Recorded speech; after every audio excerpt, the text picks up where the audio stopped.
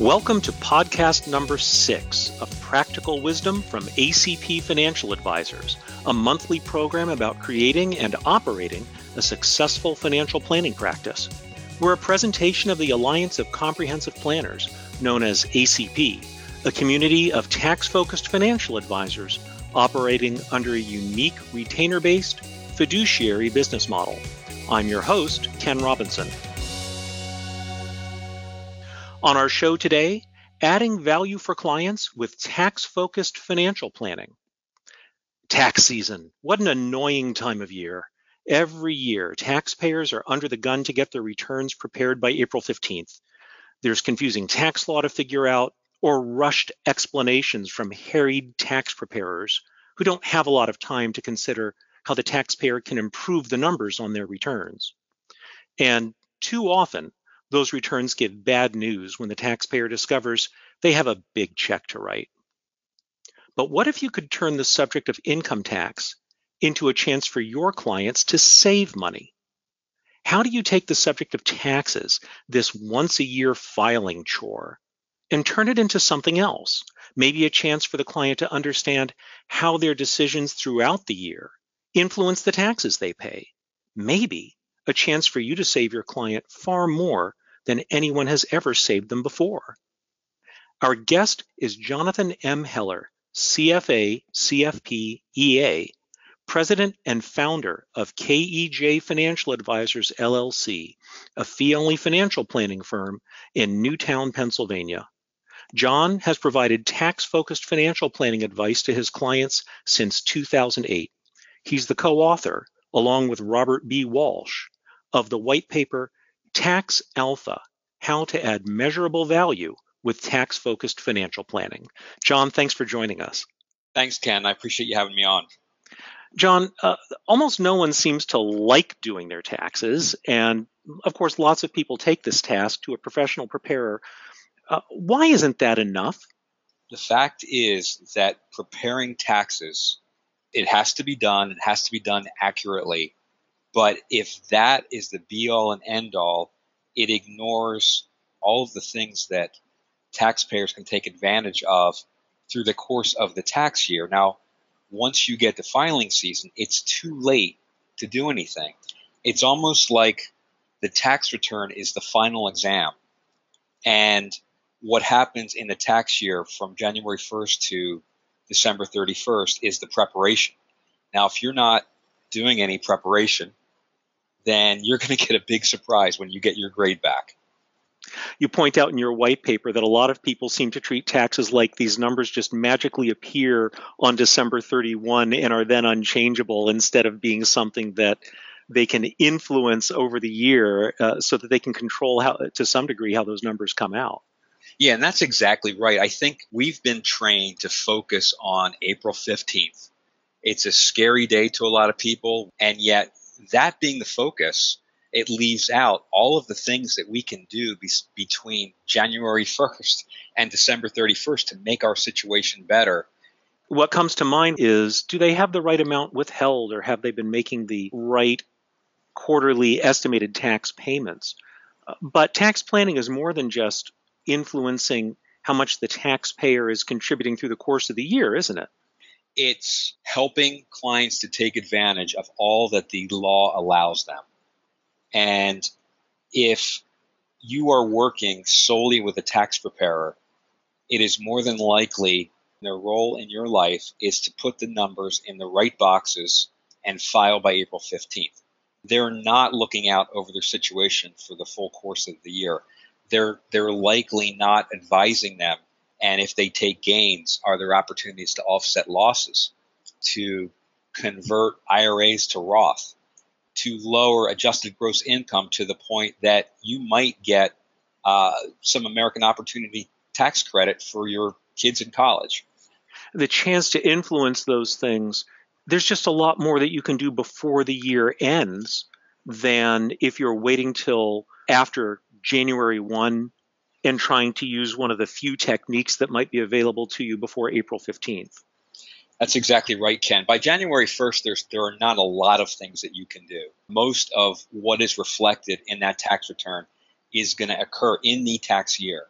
It is more than making sure that clients are having enough withheld in their paycheck so they don't get a nasty surprise. But even that can throw a curveball to people.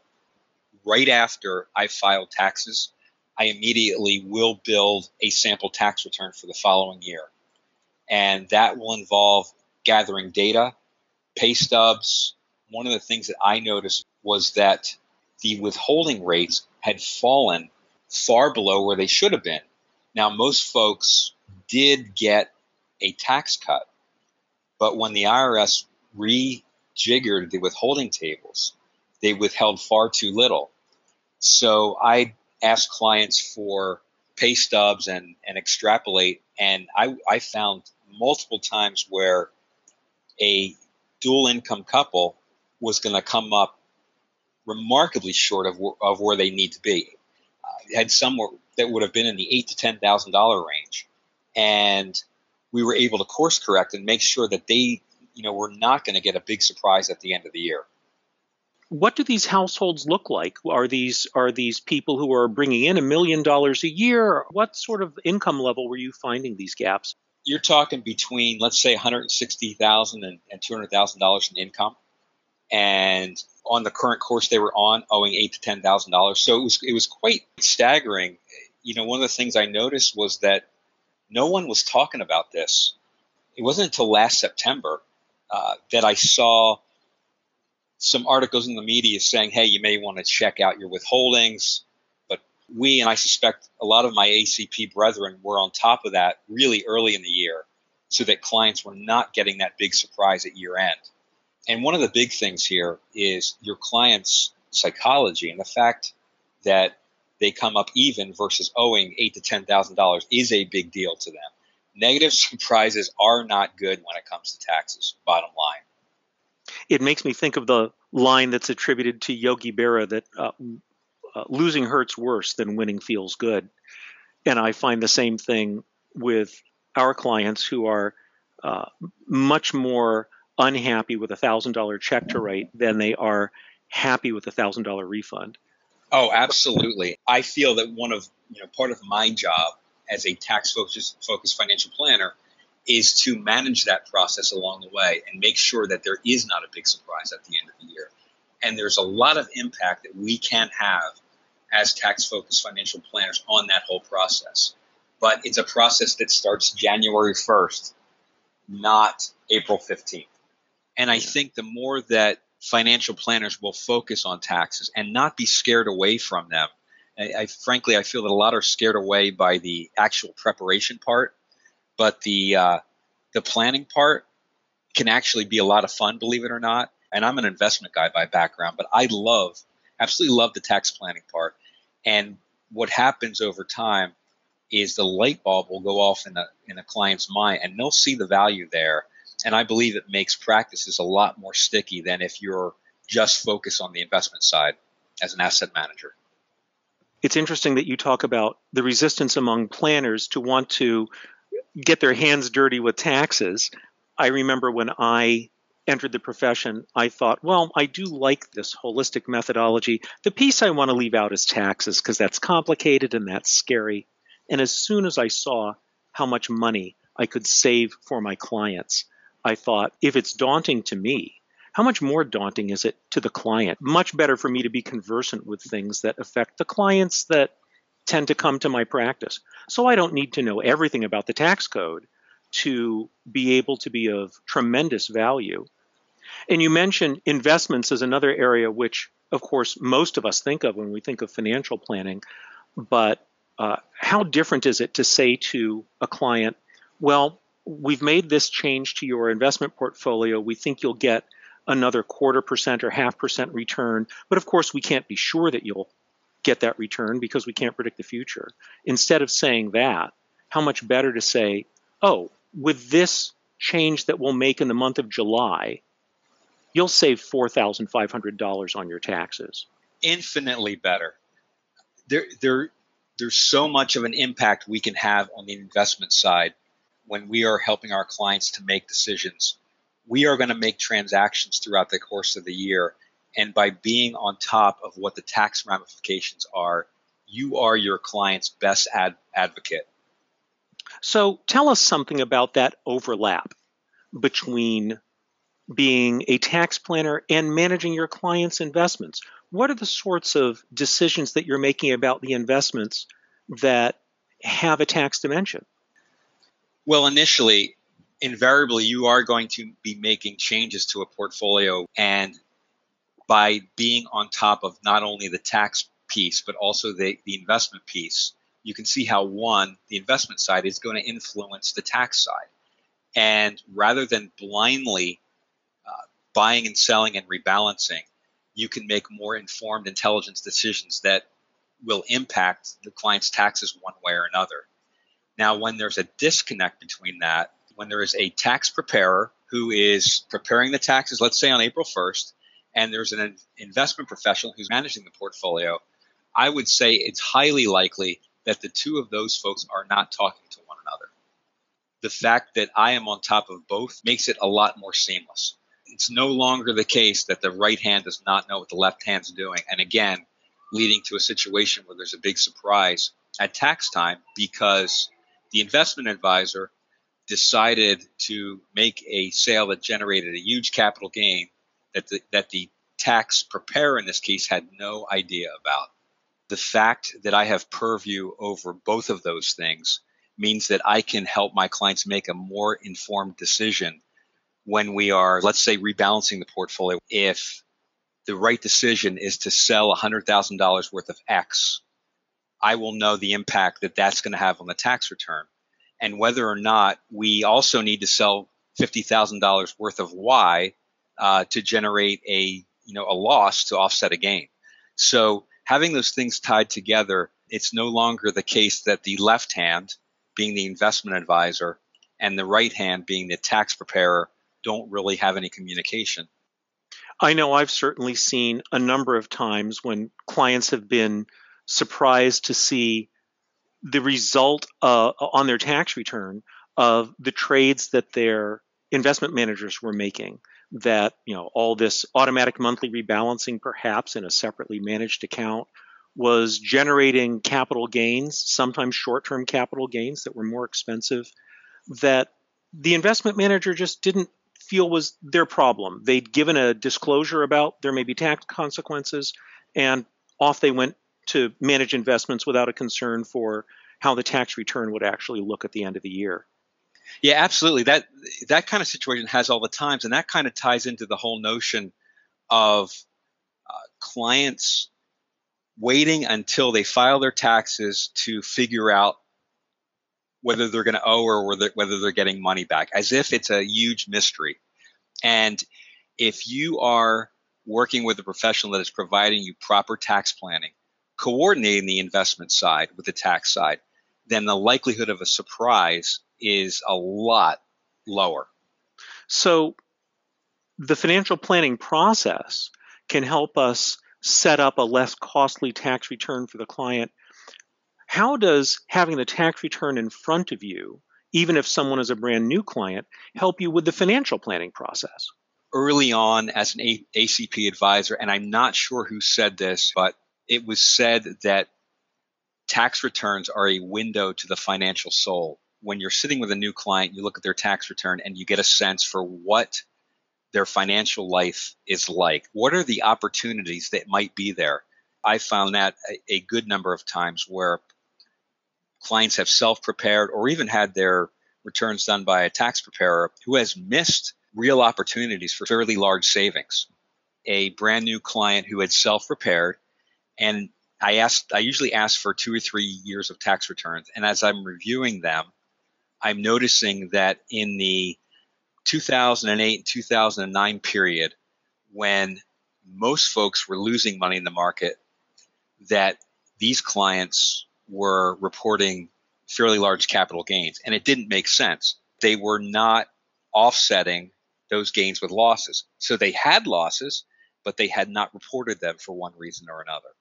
So amended return, you get back clients thousands of dollars, and right then and there, the trust begins to build. I've seen situations where husband had a business and wife was not comfortable filing a joint return. And by amending the returns and filing jointly instead of married separately, able to bring in, thousands of dollars that these clients would not have seen. So some of it is downright errors made, and some of it is opportunities missed. The latter is another aspect that tax planners can really take advantage of. A tax return has so many moving parts, and A affects B and B affects C. So if you are doing proper tax planning, you're running scenarios. If we did this, could we reduce adjusted gross income enough so that 2 years from now, the monthly premium for Medicare is going to be lower? Could we increase 401k savings in order to get adjusted gross income below the threshold so that the parents that have 2 kids in college can take advantage of the $5,000 that they could get back from the American Opportunity Credit? So running scenarios, it's an ongoing process, but it almost always bears some kind of fruit. What about the possibility of multi-year tax planning? I'm thinking of something like required minimum distributions. When RMDs are on the horizon, there is always the opportunity, and I'll give you one example, and that is to push that first required minimum distribution that you must take at 70 and a half. The IRS allows you to push that into the following year, which you would essentially be taking 2. So in two essence, distributions in 1 year. If you push it yes, to the following year, you end up taking 2 distributions in 1 year.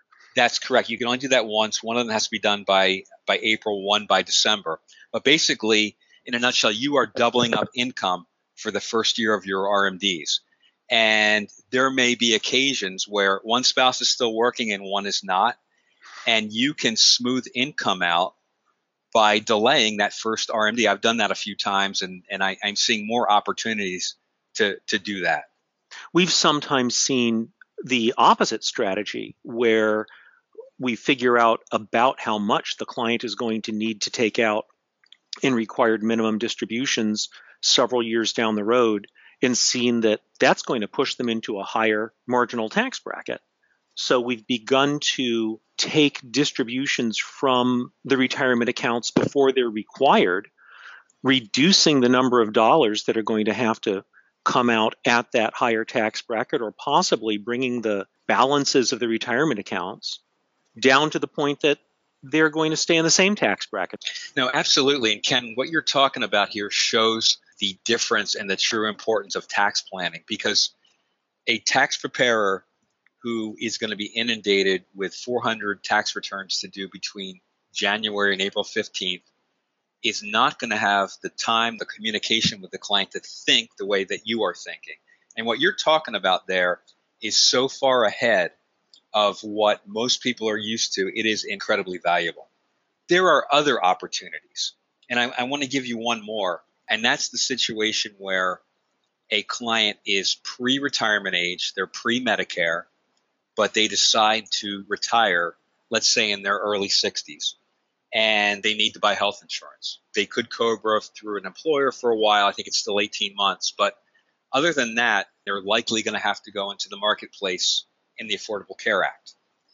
Everyone that is tax planning knows that the Affordable Care Act premiums are based on income. But I don't think what a lot of people realize is that's the only factor that they're based on. Assets do not come into play. So as a tax planner, as a financial planner, you have the opportunity to pick and choose the right income sources that are going to be reported on the tax return in order to lower adjusted gross income to the point that that client may be eligible for a subsidy. If there are a lot of IRA assets in a traditional IRA and we're in a very low tax bracket, is there an opportunity to do a Roth conversion at a very, very low tax rate? These are the things. They are opportunistic, and they're very exciting for clients. So this is what you mean when you say in the white paper, tax planning is an anticipatory active process. And we find the same thing in our practice as well. Of course, In the white paper, you and Robert, your co-author, talk a lot about the tax-focused financial planner. Shouldn't they also be an investment-focused financial planner or a budget-focused financial planner? They can be focused and should be focused on all of those things. But taxes are, I believe, the biggest mystery of all of them. And it could also be that they're the most overlooked. Everybody knows that they need to budget. They know how important the investment piece is. But I think that the taxes are the boogeyman. It's the thing that clients are most afraid of. When we use the term tax-focused financial planner, we are inferring that there's a lot more to it than just tax-focused. We are everything financially related to a client's life focused. Including taxes. Including taxes, absolutely. Right. We have found that one of the most educational things that we've done for clients is help them see the line on their tax return that says total tax, rather than focusing on the line that says refund or amount due. Because once they see how much they're paying in taxes, sometimes they realize this is the biggest bill I pay every year. I just didn't notice it because it's coming out of my paycheck before I ever see it. I think you're correct. And as a tax-focused financial planner, we have the opportunity to not just focus on what do you owe, limiting the surprises, but also getting clients to realize, I think just as you say, that it is the biggest bill that we're going to pay. Maybe short of college, but for most people, it's the most that they're going to be putting out for anything. I find that there are overlaps with taxes in other areas too. I think of clients recently who were trying to manage the affairs of one of their parents who was in their final illness, and they were rushing to get the deed to that parent's home moved into the name of the adult child. And we were able to advise them, look, don't do that, because if you leave it in your parent's name, you'll get a step up in basis. So when you go to sell the house, which you've said you plan to do, you won't have to pay nearly as much in income tax. They just had the house retitled so that it would transfer on death to the adult child. But at that point, they got a substantial step up in basis and saved tens of thousands of dollars in income tax. They were thinking of this as estate planning, which of course it was. There was a way they could accomplish it that made much more sense than transferring the ownership of the house completely to the adult child while the parent was still living. And that's a great example of the type of subject matter that's going to come up when you are involved as a tax-focused financial planner in your client's life, and you're talking about taxes and you're talking about estate planning.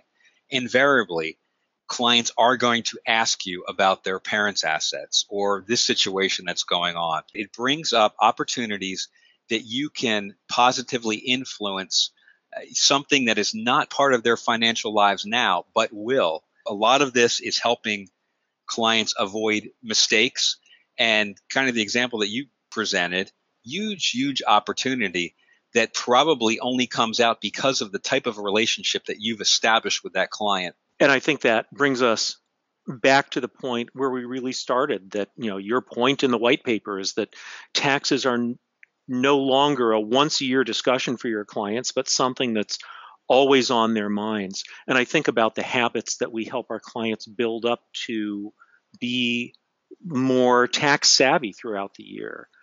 Things like keeping receipts for costs that maybe are deductible, and being more conscious of the fact that it matters which shares they sell, because that's going to generate either a greater or a smaller capital gain. Yeah, bringing those kind of awarenesses, you are only enriching your clients. That's what we want to do. We want them to know more. We want them to be better equipped. It's very rewarding when you hear clients start thinking about some of the ways to reduce their taxes. With the new tax law and the changes to the standard deduction, thinking along the lines of, hey, John, I really do want to talk to you about whether doubling my charitable contributions at the end of the year and in lieu of giving any next year, whether that's going to help me out. And when you start to hear clients talk like that and think like that, you know that you've made an impact that is only going to benefit them.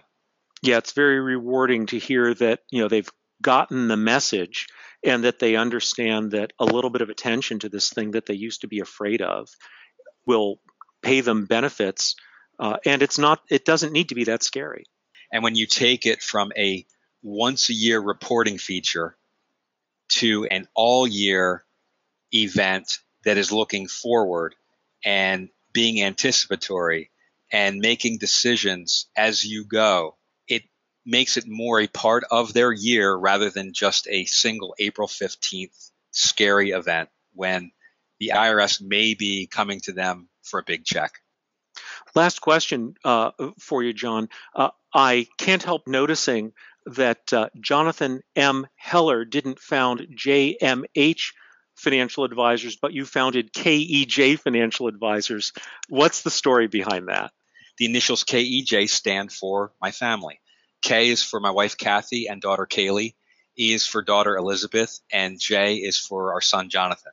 So that is where the KEJ comes from. John, it's been great having you on. Thanks so much for joining us today. Thanks, Ken. Appreciate it. You've been listening to Jonathan M. Heller, CFA, CFP, EA, President and founder of KEJ Financial Advisors, LLC, a fee-only financial planning firm in Newtown, Pennsylvania. He's the co-author, along with Robert B. Walsh, of the white paper Tax Alpha, How to Add Measurable Value with Tax-Focused Financial Planning. There's a link to John's website and to the white paper in our show notes.